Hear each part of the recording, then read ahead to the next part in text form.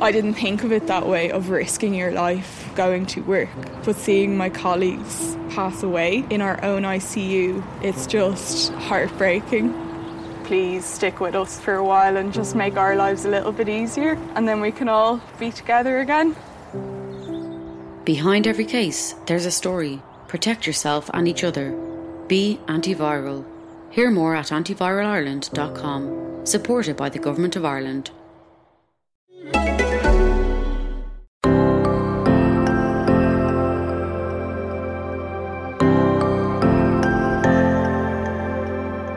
Hi everybody, I'm Chloe Madeley and welcome back to the podcast Series 3. For those of you that don't know, this is the podcast where I speak to professional athletes, coaches, physique competitors, and all experts in the field of health and fitness. I'm really excited that you guys are joining me. So without further ado, here we go. Hello everybody and welcome back to the podcast. Today, I think this is the most excited I've ever been to have anyone on. We have on the number one leader in the field of physique science right now, in my humble opinion. I have actually wanted to have him on for the last few series, but I never thought, given that he's across the pond, that I would actually get him here. So safe to say I'm beyond excited. He is a PhD, a professor, and an active scientist at USF. Joining us all the way from Florida, please welcome to the podcast, Bill Campbell. Hi, Bill. Hello. Thank you for, one, your passion and excitement, and two, for having me on today. I honestly, so people don't realize I've been emailing and messaging Bill on Instagram, and he got back super quick. And given how busy he is, that's just phenomenal, and has been is happy to oblige everything I've asked him. So honestly, you're such a good egg. And yeah, I suppose first and foremost, do you want to just tell everybody what it is that you do and maybe even how this all came about for you in the first place? Sure. Yeah. So I'm a professor of exercise science at the University of South Florida, and I also direct the Performance and Physique Enhancement Laboratory. Before I did that, when I was younger, I went to college and I got a degree in marketing. And my first job was to sell herbicides and pesticides. So basically, I sold things that killed weeds and bugs. And I didn't really love that. I was not, you can imagine I wasn't passionate about killing bugs. Weeds. But I did love sports nutrition. I loved bodybuilding at that time, different diets. So I decided in my, early 20s, I should probably do something that I'm actually passionate about. So fast forward 6 or 7 years, I had to go back to school, start from scratch. I had no science classes. So had to take anatomy and physiology, biochemistry, chemistry, all of these prerequisites. Got into a master's program in exercise physiology, then stayed at that university, which was Baylor University, got my PhD in exercise and nutrition. I got married right almost as soon as I started my master's program. And when we got done, my wife said, I don't care where you work or where we live. It just has to be hot. So that drastically shrunk my options.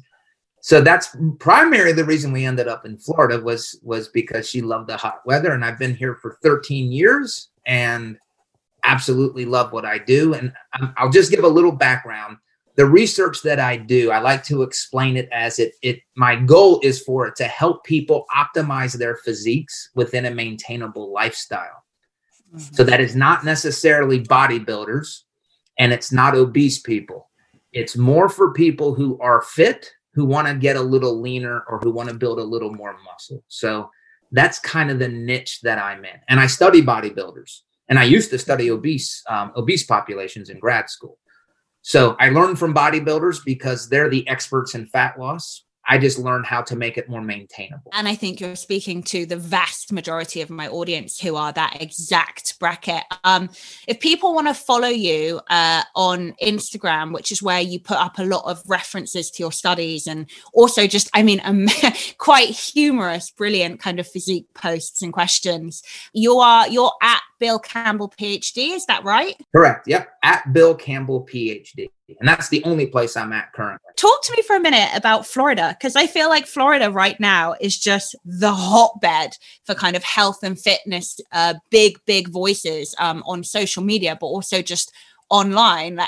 Is there a reason why everybody seems to gravitate there? I don't know. I mean, in my little world, we have Lauren Conlon, Paul Revelia, Will Grazione. So we have people that are kind of these elite level coaches that all live near me.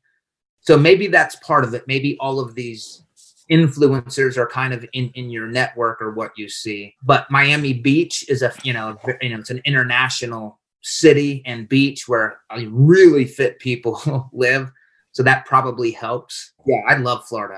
I'm very blessed to live here. So I've kind of been going there since I was a little girl. And I have to say that it is one of my favorite places in the world. And it's so funny because when I tell other Americans that they're like, Florida's a swamp. And I'm like, yeah, but it's a beautiful kind of Caribbean-esque tropical swamp, which I'm down to live in. Yes, it's a little too humid for my taste. Through a lot of the year, if I go outside, I get pretty sweaty. So that's the only thing. I wish it wasn't as humid. All right, let's get to it. The first thing I want to ask you is talk to me about your new protein intake study, because I know that you've got tons of previous research, specifically proving that higher protein intakes increase muscle mass significantly in resistance trained women, which I think, we would all hope and expect to be the case. But do you want to just talk us through the findings of that initial study, given that my audience is so kind of physique focused? We published that study in 2018. And what we did was we took resistance trained females, the majority of which were aspiring female physique athletes. So that means that some of them had already competed, mostly as a bikini, some as a figure competitor.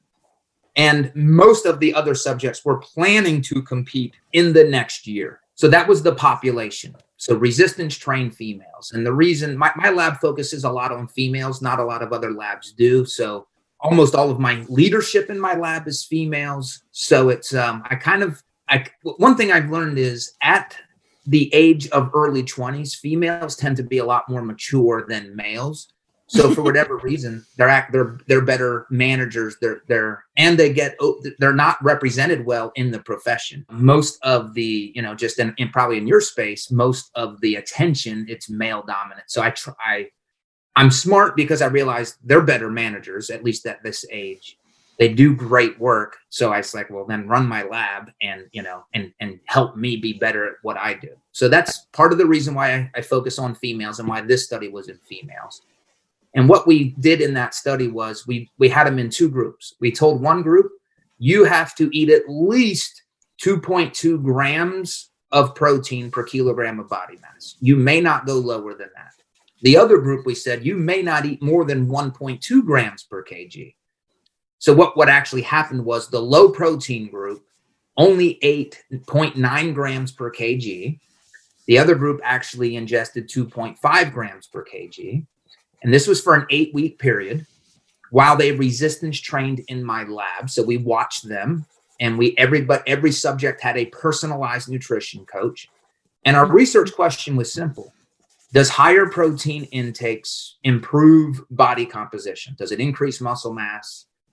And we found that it did. There was a significant increase in muscle mass. The surprising thing was that group that gained a significant amount of muscle also lost body fat.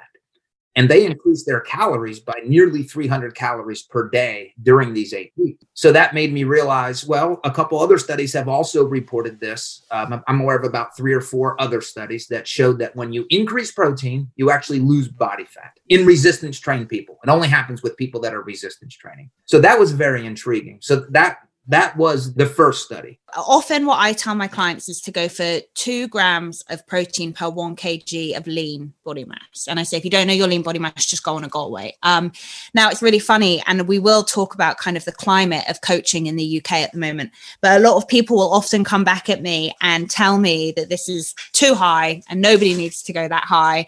And obviously I have my arguments as to why I strongly disagree with that. Can I just ask you just about the kind of the upper limit of protein intake, where you would say it is and why just quickly you would put it there? Yeah. So it's funny when people argue with me, I don't argue. I'm like, all right, well, don't eat it. Good response. Yeah. I'm not going to lose any sleep. But it's really when we say, and I'll keep it global for a second, when we say high protein, these are for people who want to optimize their physiques. If you don't really care about trying to add a little muscle or possibly trying to lose a little bit of body fat, you don't need high protein. This is for the group of people who want to have a certain look or want to optimize their physique. So we'll start there. The research consensus is that you need 1.6 grams of protein per kilogram of body mass, which is lower than what I recommend. But that amount, according to the researchers that study this, they would say, and I agree, that will kind of optimize your muscle mass gains. Mm-hmm. So if you eat more protein than that, I don't think you can expect to gain more muscle. So why do I recommend 2.2 grams per kg? So I'll talk about that. Well, one is I like to keep things simple. And 2.2 grams per kg for Americans is 1 gram per pound. Very simple. What's your weight? Eat that much in protein. So I'm a simple guy. So that's part of my reasoning. The other reasoning is we have multiple studies, one of them being from my lab, that would suggest that higher protein intakes around 2.2 grams per kg will actually cause fat loss if you're also resistance training. So I think there's another side of this equation. It's not always about muscle mass. It's also about reducing fat mass. And then finally, I'm hungry. I can eat a lot, and I'm going to get close here. I can eat a lot. Yep, same. Yeah, I don't enjoy being hungry. So I find that, as has a lot of research, not all of it, some would say protein doesn't help with hunger. Other research has reported that protein does help you feel fuller. Yeah. So I think higher protein intakes for myself help with my hunger. So would say some of the research. And there's no research that says higher proteins are going to make or worse for your hunger. It's always they're no better or it is better. And then, of course, you need higher proteins as you get older, into your 50s, 60s, 70s. The levels go up to get the same benefit as when you were younger. Oh, brilliant answer. And I'm really, really happy I asked you that. And just one other thing, I have actually quoted that study before. The increase in calories being, say, around 300 calories more based on an increase in protein, and seeing body fat actually go down. Obviously, the caveat and the crux of that is in resistance trained individuals. Can you just really quickly kind of give your theory as to why that would have happened, given that, quote unquote, calories are king? Yeah, what I think what happens is, by resistance training, you're creating a stimulus on the body to build more muscle. Well, that stimulus of building more muscle also takes a lot more energy, a lot more calories to do that. So when you're eating this additional protein, it's not being stored as fat. It's actually increasing more muscle mass. And we think that it increases your energy expenditure, what we call like non-exercise activity thermogenesis. So you're likely releasing more heat or more energy throughout the day. So again, you're eating extra calories, but it's not being directed towards fat. In fact, it's causing, for whatever reason, probably more fidgeting, more moving, greater heat production. It's just causing more energy in the form of calories to be released, which would cause the fat loss. But that's theoretical. Today's podcast is brought to you by Athletic Greens, a comprehensive daily nutritional beverage. With so many stresses in life, it can be really difficult getting enough fruit and veg, aka your micronutrients that your body really needs. This is where Athletic Greens can come in and help. Their daily all-in-one greens powder is simply added to your day-to-day life with zero fuss. Just one scoop of Athletic Greens contains 75 vitamins, minerals, and whole food sourced ingredients, including a multivitamin, a multi-mineral, probiotic, green superfood blend, and more, all working together to fill in any nutritional gaps that might be in your diet. It can increase energy, focus, increase digestion, and will support a healthy immune system without the need for you to take multiple supplements or worry too much. Athletic Greens is one formula based on the latest research, investing in absorbable and natural sources of each ingredient and going above and beyond in third-party testing to ensure that their customers receive a high-quality supplement. It is paleo, it's vegan, it's dairy-free and gluten-free, and it contains less than 1 gram of sugar. And right now, Athletic Greens will support your immune system during the winter months by offering my audience a free 1-year supply of vitamin D and 5 free travel packs with your first purchase if you visit my link today. You'll basically never have to buy vitamin D again. So whether you're looking for performance or health, just cover your bases with Athletic Greens and it will help you achieve it. Simply visit athleticgreens.com/podcast and join health experts, athletes, and people around the world who want to make a daily commitment to their health. Again, you simply visit athleticgreens.com/podcast and get your free year supply of vitamin D and 5 free travel packs today. My next part of the question, which is about the new study. So the new study is specifically for non-resistance trained females to see if the increase in protein will improve their physique as well. Yes. The natural follow-up is we've shown that higher protein helps resistance trained females. But this study takes it 2 steps in the other direction. It says, well, what about non-resistance trained? Is it going to help them?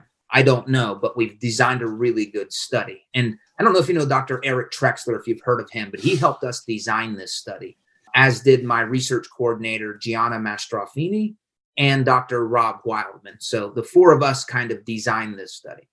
The other thing that we wanted to do with this study is back to my philosophy of helping people optimize their physiques within a maintainable lifestyle. In my first study, they had to track their macros every single day for 8 weeks while they're resistance training. I don't mind tracking my macros, but I can understand that's obsessive for some people, and it's a big new habit to undertake. Mm-hmm. So in our new study, we have 3 groups. We have one group who's not changing anything. Don't track, we don't care. Just lift weights for the first time and let's see how much your body changes. The other group, we're saying track all of your macros and track so that you get at least 2.2 kg of protein. So they're going to have to adopt the habit of tracking. But this middle group, we're saying, we don't want you to track. We want to see if you can do this through a more simple manner, a more lifestyle friendly approach. And what we're asking you to do is just simply increase your protein. Do you have eggs for breakfast? Well, eat double the amount of eggs. Do you have fish twice a week? Well, increase that to 4 times per week. So anything we can help them, and we will help them identify where the protein is in their diet. We just want them to double those portions. And if they get a benefit, let's say there's a lot of things that can happen here. One is that increasing protein does not help this population. The other thing is that the group that's tracking does just as well as the group who doesn't track. Well, then there's a strong argument to say, you don't have to track if you don't want to. Just be conscious of your protein sources and double them. So that's why we have this group. And we already started this study and we had to shut it down because of COVID in September. And now we're going to start it again in January. I love that you are thinking of it from a behavioral point of view. And I think this is a middle ground, which we're, in my opinion, in the UK at least, kind of slowly working towards, whether initially, and I was in this bracket initially 9 years ago when I started, I really gave my clients like food Bibles, which listed different sources of proteins, fats, and carbs, like extensive food Bibles. And then I gave them example meal plans of how to kind of eat optimally for their goals. And I'd think about their calories and protein and divvy the rest up, again, according to their training and their goals. Obviously, after a couple of years, I went full swing into tracking, if it fits your macros, flexible dieting, whatever you want to call it. And I basically that's how I did the kind of nutrition for my clients.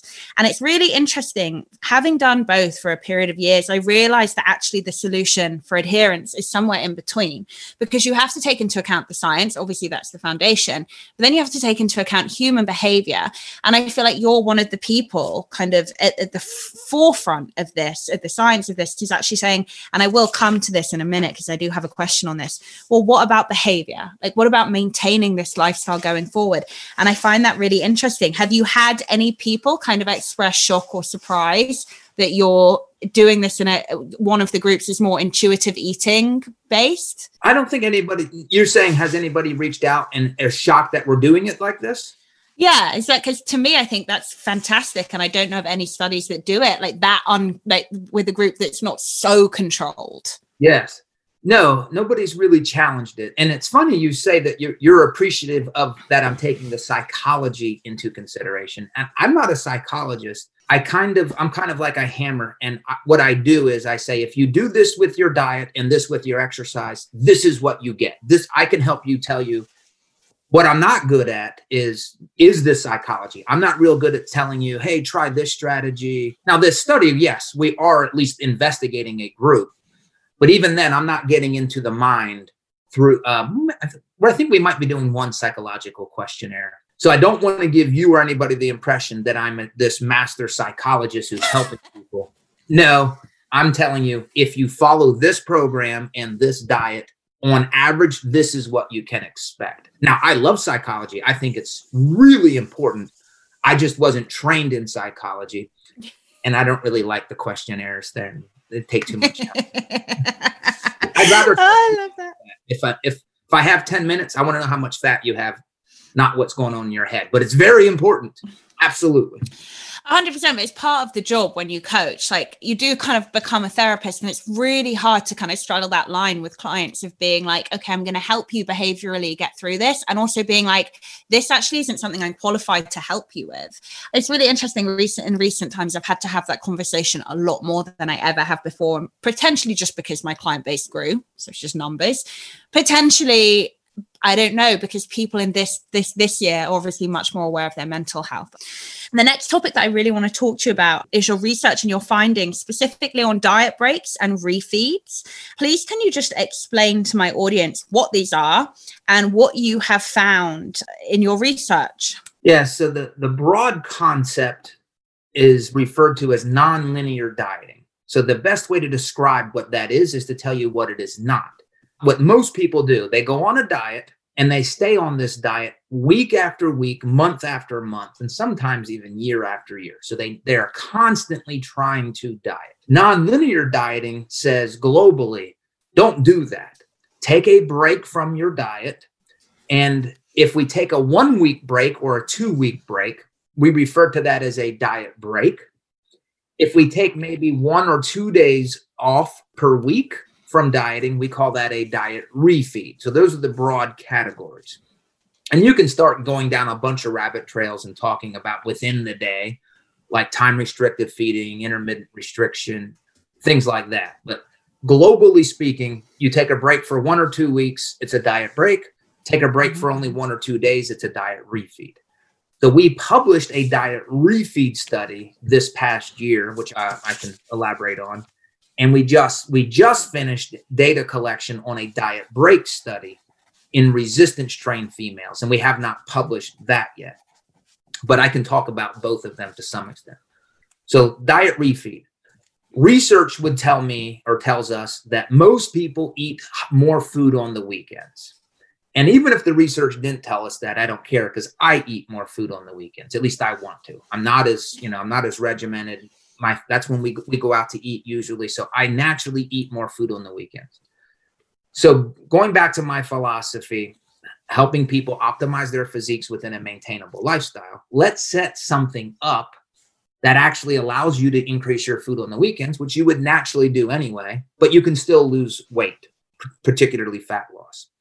Yeah. So-Hee Lee, one of my colleagues and somebody I highly respect, she's referred to this approach as the weekday diet. So essentially what it is you diet or reduce your calories Monday through Friday, and then Saturday and Sunday, you don't diet. Your calories are back to normal. And that's a key statement. It's not a free-for-all. I say that it's not a food orgy. You can't just go crazy. More of an increase in calories back to your maintenance levels, which is what you were eating before you dieted, such that you don't gain weight or lose weight. So let me explain what we did in the study. 2 groups, resistance trained males and females. One group dieted for 7 straight weeks. And what they did was they reduced their calories by 25% from their maintenance calories every day. And they resistance trained in my physique lab 4 days per week during this time. The other group, the refeed group, also dieted for 7 weeks. But we told them, you're only going to diet for 5 days out of each week. And on the weekends, we want you to increase your calories back to maintenance levels, all in the form of carbohydrates. And what we found at the end of the 7 weeks was the group that had the refeeds had a significant improvement in the amount of dry fat-free mass. We can just say dry muscle mass as compared to the other group. And they also lost less of their metabolic rate, and they lost less of their muscle mass. And when I say dry, because we had them carb up, that can sometimes cause you to retain water, and that water could count as muscle mass. So we wanted to take away the water. We wanted to account for that. So we were able to do that because my lab has a machine that can measure your body water. So in this study, we found that the outcomes were better for maintaining muscle mass and your metabolic rate. And that's not surprising because metabolic rate is tied to how much muscle you have. One important thing, they had to diet more strictly Monday through Friday. So they actually had to reduce their calories by 35%. Because on the weekends, it went back up to 100%. And at the end of the 7-day period, it was an average of a 25% caloric reduction, which was the exact same as the other group.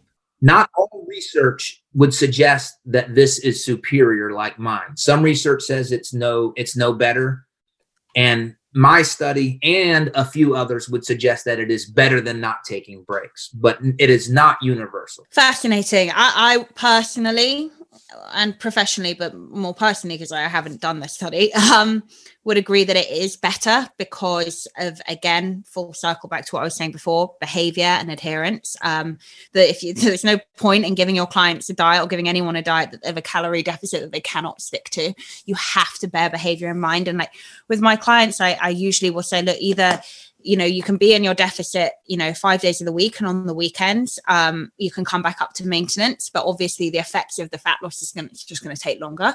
Or you can bank 100 calories a day, Monday through Friday. I don't like them doing more than that because I don't want to encourage like a binge restrict cycle. And then you'll have, 500 calories extra to play with on the weekend. But you're completely right. The weekend is the thing universally where people really kind of fall off track. I didn't think of it that way, of risking your life going to work. But seeing my colleagues pass away in our own ICU, it's just heartbreaking. Please stick with us for a while and just make our lives a little bit easier, and then we can all be together again. Behind every case, there's a story. Protect yourself and each other. Be antiviral. Hear more at antiviralarland.com. Supported by the Government of Ireland. I just wanted to ask you, this was a 7-week study, right? Yes. So let's just say hypothetically, if it had been a 7-month study, would those maintenance calories over the weekend have gotten lower as their kind of body mass kind of had decreased, or would you have kept it the exact same? So what we did was we kept it the exact same as the first week. Actually, we took a 2-week average going into the diet. So we always took it back to that first 2 weeks. So we're still matching calories from 7 weeks ago. So in theory, maintenance calories could have been going down, and we could have actually lowered them a little bit. That's reasonable to me. We didn't do that because we didn't keep measuring throughout the study. Now, one thing that the research is pretty clear on, and when I say clear, there's been less than 10 studies in this area. But it's important that you actually take a break from the diet. If you get to the weekend and you say, well, I don't want to go back to maintenance because I still want to lose fat, you're likely not doing yourself any favors. The research would suggest when this is helpful, you are actually going out of a deficit. And let's just say back to maintenance, maybe even a slight surplus. And let me explain why that's important. The whole concept of why you would want to do a diet break or a diet refeed is because you have an appreciation for the negative aspects of dieting itself. Dieting itself is not good. if you're trying to optimize your physique, if you're trying to build muscle, it works against you. Reducing your calories works against you. Just a couple quick statements. Muscle protein synthesis goes down when dieting. Muscle protein breakdown goes up when dieting. Obviously, you get more irritable and you have all of the behavioral and just bad moods that come with dieting. The other thing is you get less of a transition from growth hormone to insulin-like growth factor 1 transition. So that's, again, that's an anabolic blunting that dieting induces. The other thing is we know that you decrease your metabolic rate, which is why many people have to keep reducing their food more and more the longer they go into a diet. So these diet breaks and these diet refeeds, they exist to stop these negative outcomes or these negative consequences of dieting. So you don't want to shortchange that process by saying, which is tempting, well, I'm not going to go as much. I'm not going to go high during my break week, or I want to keep dieting. That kind of goes against the entire philosophy or the entire strategy. Let me go where I think you're going to go next. Most people, including myself, would say, okay, I'm going to take a week off. I'm going to take a break for a week and I'm going to go back to my maintenance calories. Won't I just ruin all of the progress that I just made during my weight loss phase, during these last 3 weeks or 2 weeks of dieting? And the research, including my own, which I haven't published yet, would suggest that no, you don't. Now, again, we're not going on a binge cycle during your break off. You're going back to what you think is your maintenance levels, maybe a slight surplus. I'll just speak to my research, what we just found. We found that on average in resistance trained females, they gained during a week break a quarter to at a little less than a half a kg of weight gain during that week. And at the end of an 8-week period, there was no difference in the amount of fat loss compared to a group who never took any diet breaks. So while it's, in my mind, it's logical to think that you would be taking a step backwards, the reality is you are not. And some research would suggest, there's a study called the Matador study. They actually had much greater outcomes from taking a 2-week diet break, such that when they went back on their diet, they lost a greater rate of fat in the weeks following. A great study to know. And everybody who's listening, if you don't know about it, get to know about it, because it's really fascinating in terms of the physique outcomes. I actually kind of talked about this in a post that I did. This was a while ago. And I really got some pushback on social media of people basically telling me that things like metabolic adaptation were a myth and a calorie deficit was king, without ever considering the nuances of behavior or the science of the body. So I just wanted to ask you if you could quickly talk about metabolic adaptation that occurs when dieting for a prolonged period of time, and how, what research shows that diet breaks and refeeds can actually really help you in that regard. Yeah, so I guess we should define metabolic adaptation. I would define that primarily as a decrease in one's metabolic rate, but it could also be the fact that you're losing muscle mass. We could start looking at individual hormones like thyroid hormones, a decrease in leptin production. But if we just focus on metabolism, there's no question that dieting reduces your metabolic rate. As you lose weight and as you reduce your calories, your metabolism slows down. I can point to probably between 5 and 100 studies showing that that's happened, maybe thousands, if we look at the obese literature. So metabolic rate does slow down. Now, my lab, we kind of have this intense focus on doing everything we can to preserve muscle mass and metabolic rate. And we do that through 3 different strategies. One, we do not do crash dieting. We take our time, a slow rate of weight loss. The second thing we've already talked about when dieting is you have to have a high protein intake. So we never reduce protein when dieting. We reduce calories, but not from protein. And then the last thing, or the third area, is resistance training. We want to make sure that while we reduce our calories, we're resistance training, because dieting is very catabolic, and there's not much of an anabolic stimulus when in a caloric deficit, but resistance training gives us some periods of anabolic stimuli in an otherwise catabolic time period of our lives.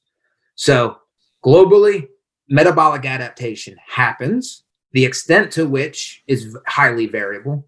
If you reduce your calories by 50%, you're going to do that for 2 months, you're going to experience significant metabolic adaptation. The more aggressive you are in your diet, the greater the rate of metabolic adaptation.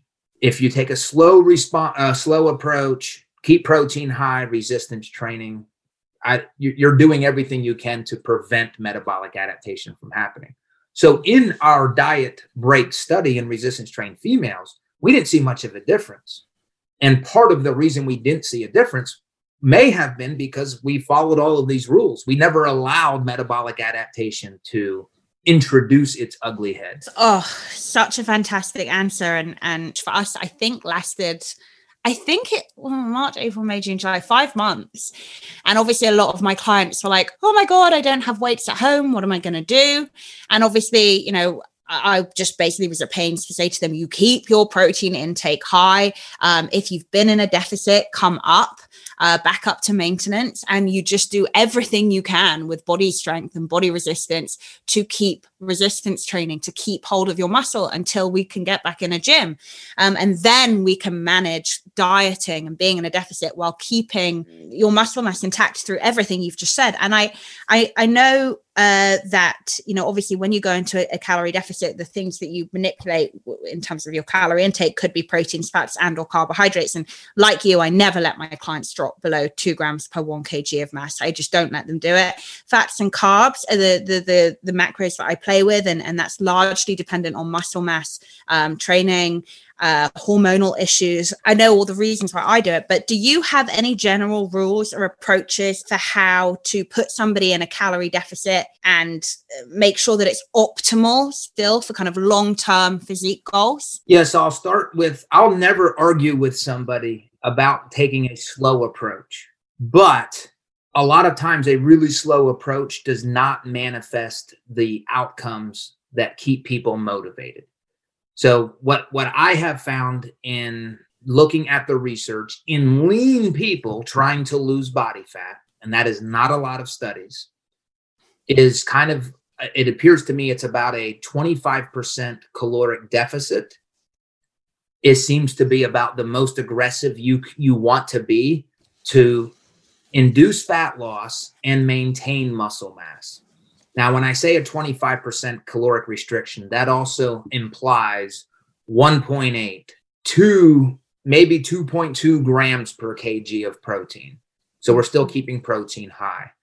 But in the literature that I found in lean people, 30% and higher, almost always you start to lose a lot more muscle mass. And in my research studies, we almost always recommend about a 25%. Sometimes it ends up being about 20%. And the outcomes are pretty good in resistance trained populations in terms of almost all of the weight lost is coming from fat stores. It's just so fascinating. Okay, you know what? Let's jump into something a little bit more abstract, certainly for my followers. What are your views on time-restricted feeding windows, intermittent fasting, and prolonged fasting from an optimal physique perspective? I start the philosophy with what matters is total daily caloric intake. So what are the amount of calories you need to eat on a daily basis such that you won't gain fat? So I guess we need to set the stage. We're talking about somebody who doesn't want to gain fat. Is that a safe assumption? Yeah, physique. Yeah, body recomp, physique goals. Yeah. So as long as let's just say in my case, it's 3,000 calories. If I eat more than 3,000 calories, I will gain fat. If I eat less than that, I'll lose fat. And generally most people struggle with not or eating too much. So that's where I think time restricted feeding, intermittent fat, any of these things, whatever would help somebody not go over their caloric intake threshold, I think it's worth experimenting with and worth trying. I don't think there is anything special about intermittent fasting, time-restricted feeding, any of that. I don't think they provide any type of benefit.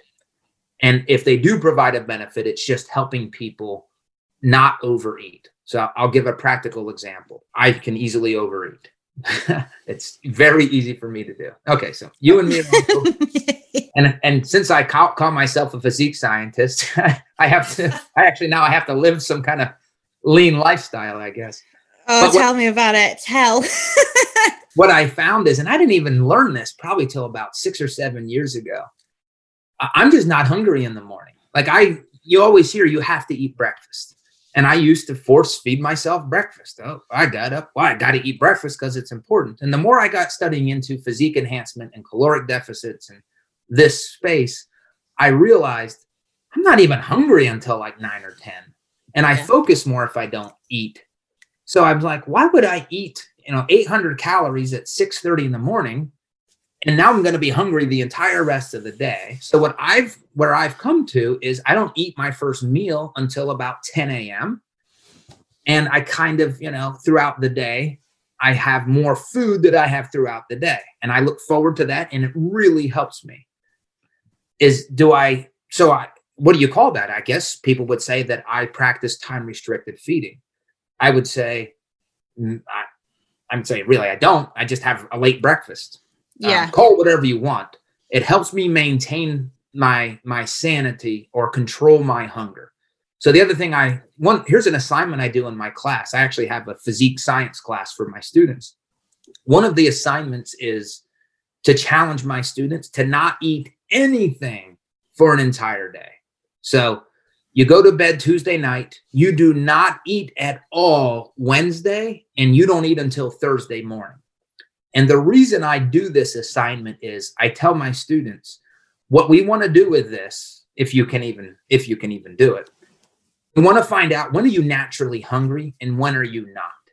Mm-hmm. Because if you wake up and you're starving, well, then you probably know that you need to eat breakfast. But many of my students, just like me, they realized I wasn't even hungry. Man, I was starving at 1 or 2 o'clock, but at 4 o'clock, I wasn't hungry. So I think it's a great way to get, kind of treat your body as a scientific experiment. When am I naturally hungry? And if you can identify that, well, then that's when you should probably have your food, your meals. I completely second that. And I make my clients do that too. And part of the other reason that I make them do it is because I want to show them that it's okay to be hungry.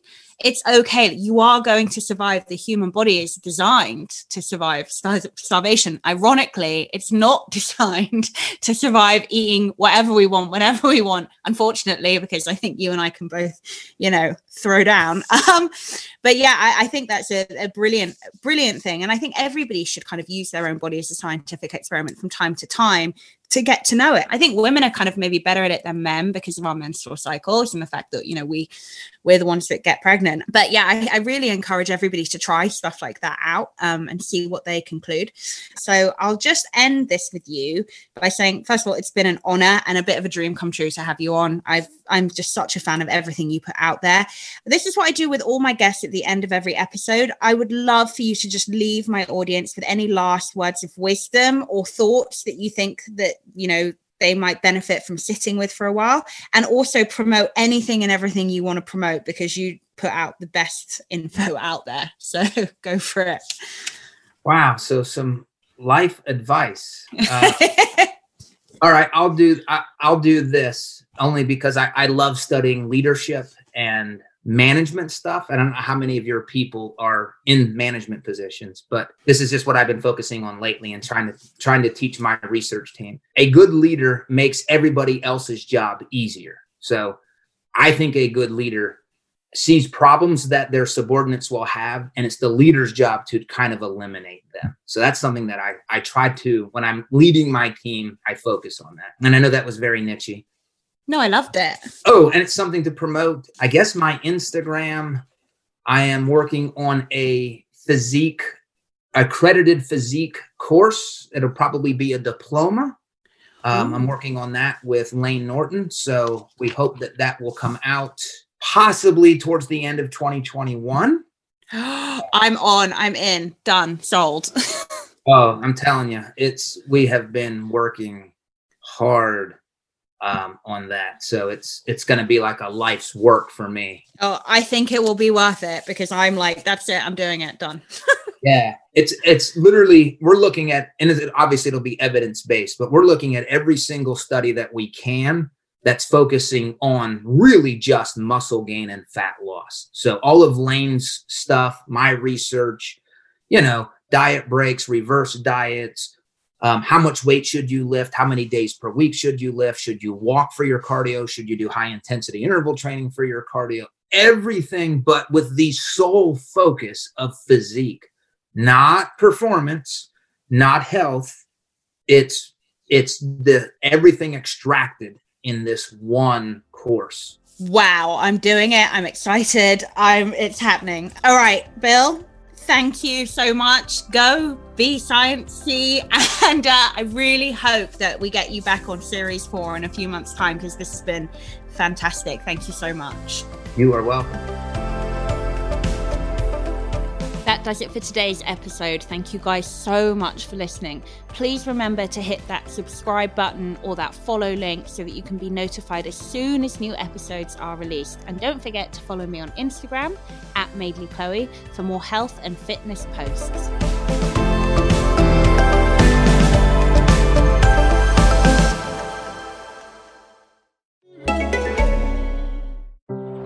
I thought personally if I got it, I'd be fine. Young people and sports people, we think we'd be okay, but the truth is that it can hit any of us hard. Like, I hate not being able to play GA, not go out and socialise with my friends. The sacrifices are the only way, so we really need to help each other along the way. Behind every case, there's a story. Protect yourself and each other. Be antiviral. Hear more at antiviralarland.com. Supported by the Government of Ireland. Sports Social Podcast Network.